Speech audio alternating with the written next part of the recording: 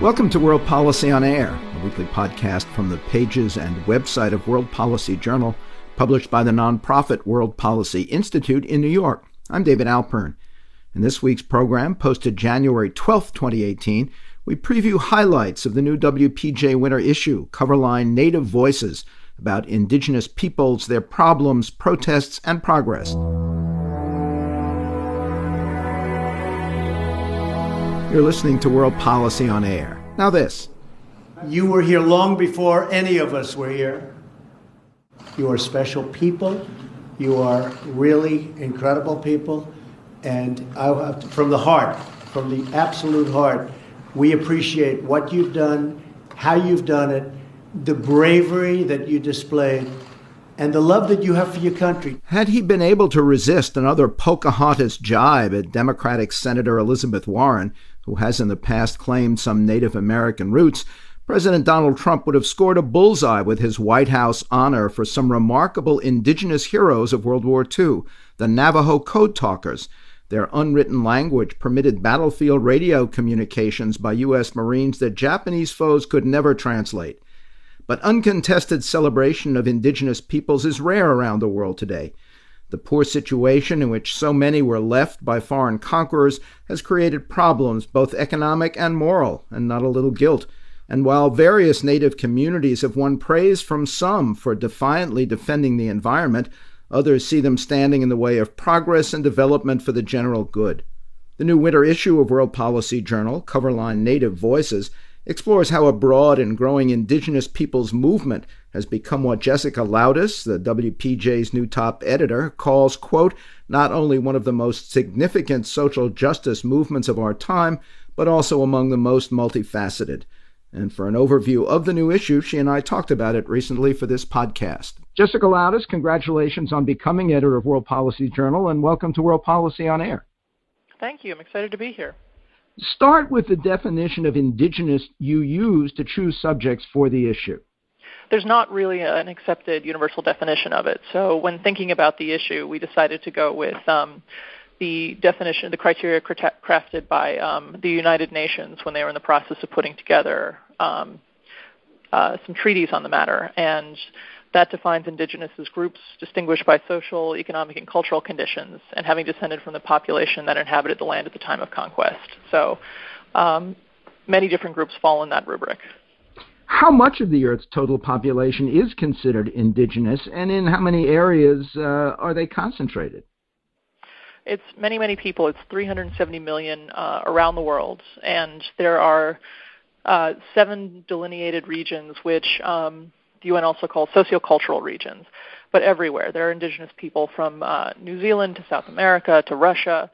One of the most interesting parts of putting together this issue was just thinking about how incredibly expansive and, as I said, multifaceted indigenous movements are around the world, and trying to basically come up with a way of reflecting that while knowing that it was going to be incomplete on some level. Some of these groups benefit from natural resources on their lands, others from casinos, but overall, where do the indigenous fall on the scale of rich to poor? Unfortunately, much closer to the poor side. Indigenous peoples internationally account for 15% of the world's poor. On the other hand, you note the indigenous safeguard an extraordinary wealth of non-human biodiversity. Talk about that and the example spotlighted by an article in the new issue on colonialism and climate justice in the Caribbean. We have a wonderful piece by the Taino leader from Puerto Rico, Roberto Mucaro Borrero, who writes about the legacy of colonialism in the Caribbean. And his piece calls attention to the incredible natural resources in the Caribbean, Puerto Rico, and sort of more expansively on the other islands, and talks about the ways in which they've been exploited and the kind of resource extraction that's happened, and how this is linked to what's going on now with climate change, and how part of the indigenous peoples movement is very bound up in climate justice. Environmental factors were also key to the subject of this issue's photographic section, Portfolio, the 2016 protests at Standing Rock Reservation in North Dakota. Remind us about them and their larger significance as you and the photographer see it. Right, so we have a really kind of stunning portfolio of images by a photographer, Josue Rivas, who spent 9 months at Standing Rock. He's indigenous, and he was documenting the movement. And just to remind everybody, part of the protest at Standing Rock was, the main thrust was against the Dakota Access oil pipeline, which was tentatively going to be built, and since unfortunately has been built in the region. But while that was being protested, there were a community basically develops, and Rivas documents the kind of formation of the community, how things changed as the seasons progressed, and some encounters with officials. But really, it's not. What's most moving about the images is not the moments of antagonism, but the moments of community that are evident. And he captures how communities can form in the kind of the heart of the movement, and how it's related to relationship to the natural environment and to kind of developing a sense of community around that. One of the main motivations for the new issue's theme was the 10th anniversary this fall of the United Nations Declaration on the Rights of Indigenous Peoples. And you got a very special inside view of its long and contentious creation. Who wrote it, and what's the bottom line on its importance a decade later? She is part of the Inuit community and has been very active in political movements, and she's also a scholar at the University of Alaska. Dali Sambodoro was involved right from the beginning with crafting the Declaration of Indigenous Rights, and she was in the room in Panama City when they first started talking about it, and she was there 25 years later when it was finally signed. And essentially her essay is about the problem that many states had when considering the issue of indigenous rights, which is that they were afraid that they would, in acknowledging indigenous rights, they would be giving up some of their own sovereignty, which was not really factually, there was not as much of a reason to be concerned about that as they should have thought. But negotiating that concern and sort of dealing with many of the actors all at once was a much more long and complicated process than she envisioned. One of the original working titles of the piece was Herding Cats. So just to give you an idea of the kind of difficulties that she was working with. And how pleased is she at the results 10 years later and the effects? I think she rightly considers it one of the most important pieces of one of the most important treaties on the matter. I mean, it's the interesting thing about the UN treaties is that they're not law, but they sort of serve in the place of law in the sense that everyone opts into it. They're non-binding, but at the same time, there's a great symbolic import. And they've been the treaty has been cited as precedent in a number of other cases to protect indigenous rights. So in that sense, I think it's been very effective. The significance of treaties for the indigenous is also the focus of an article from New Zealand. Say more about that.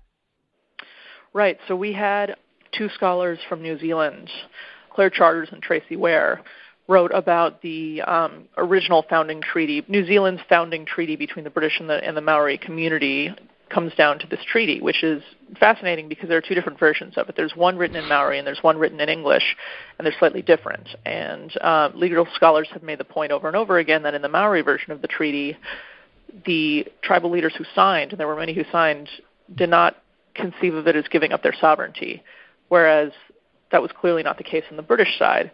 So you have this treaty that's widely considered one of the more, not to say progressive exactly, but one of the more sort of treaties that's oriented towards moving forward indigenous rights, but it's actually premised on this foundational flaw. And it's been at the heart of many disputes over indigenous rights in New Zealand, and it's created a lot of issues. And so New Zealand is in an interesting position where it is trying to take seriously indigenous rights, and there have also been tribunals to this effect to consider violations of the treaty in the past. And meanwhile, the entire premise is flawed. The new issue includes the perspectives of leaders in various indigenous communities. Talk about the article you call Parks and Arbitration. Oh, that's a great piece by a Udeji activist named Pavel Sulyanziga. And the Udeji are an indigenous community in Russia. And they are one of the only a handful of indigenous communities in Russia, I believe. But he was involved in tribal activism, which ultimately resulted in Russia's first national park to safeguard indigenous rights. So it's a first-hand account. It's got all kinds of unexpected twists and turns in the story, but it's about his fight with corrupt local officials, how the Putin administration ultimately turned out to be an ally, and how they worked with ecologists and preservationists. Originally, the idea, part of the Putin administration's interest in the park was they wanted to create a safe zone for the Amur tiger, which is the largest cat in the world. And the tiger shares the same land as the Udeji community. So they ended up kind of, Putin, the administration and the Udeji ended up kind of unifying their interests in a way and creating this national park, which has been really monumental for safeguarding the community. There's one headline, Stand Up for Your Rights from Bolivia. That is a as told to essay written by a Quechua coca farmer, Roxana Ariadonga, who talks about living in the Chapare region of Bolivia, which is where the majority of the coca in the country comes from, and the differences in living there under when American-oriented administrations were in office, who were enacting the forced eradication policy, which is basically just destroying all the coca, versus how things have changed under Evo Morales, who's the country's first indigenous president. And Roxana basically discusses how Morales' ascent to power has had a huge impact on indigenous communities in the region, and how coca is not, at least not in the area, not used as a drug. So it's about kind of preserving this traditional farming and using it as a way of advancing the interests of the community. It's really fascinating. The new issue's Big Question feature asks, how has migration affected indigenous cultural and political identities? There's a pessimistic view of Beijing's intentions from an ethnic Uyghur leader in East Turkestan, China. Talk about that.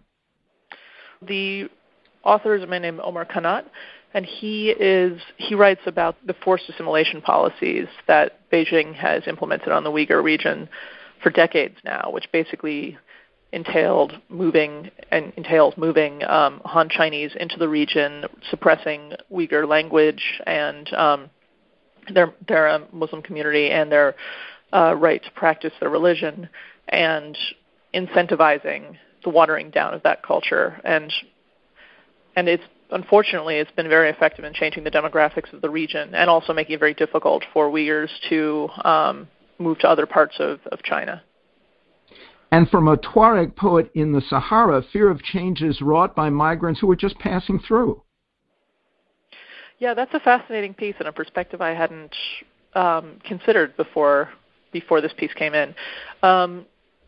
He writes about Hawat is the name of the poet. He writes about the economic discrepancies he's from Niger, between the locals in Niger and the economic migrants from other parts of Africa, who are basically creating a kind of an income inequality within Niger as they stop on their way to Europe. His point is that there are lots of migrants who are off to make better lives for themselves and actually have more financial wherewithal than the locals. And so in stopping over, they've influenced the economy to the extent that it's actually become more difficult for locals to live there. But there's an ironically optimistic answer from Julian Brave Noisecat in the United States. Talk about his belief that the very post-colonial policies meant to integrate or eliminate the indigenous has had the opposite effect, at least in some growing urban indigenous areas. Julian wrote this really moving essay about the Native American relocation policies, and how, I believe this phrase is, policies designed to engineer or to trigger indigenous social death have sometimes had the opposite effect. So his speculative idea is that perhaps some of the policies that have put in place to oppress these communities for so long could actually end up having the opposite effect and lead to new forms of activism and new forms of community building, which might end up opening new avenues for how things can turn out in the future. Finally, talk about the cover image of the new issue as described by its creator, the artist Sadie Redwing. We have a pretty great cover, which I'm very excited about this issue. Sadie Redwing is a native graphic designer who's written elsewhere about decolonizing design, which I encourage everybody to look up and read. We approached Sadie and asked her to basically design a cover that could somehow speak to this enormous issue, and she did a beautiful job. And her idea was to incorporate elements of different native cultures without kind of defaulting to stereotypes or to Pan-Asian imagery. So the cover is blue and yellow, and it's oriented around a few sort of motifs, and then we have the UN Declaration around it. But she used woodlands, floral petals, plains, geometric symbols, and southeastern basket lines as some of the repeating motifs, and I think it really pops. It's a cool cover. Jessica Loudis, thank you. Thanks so much. It was great talking to you. Jessica Loudis is the new top editor at World Policy Journal. She previewed the new winter issue, Coverline Native Voices, about indigenous peoples, their problems, protests, and progress.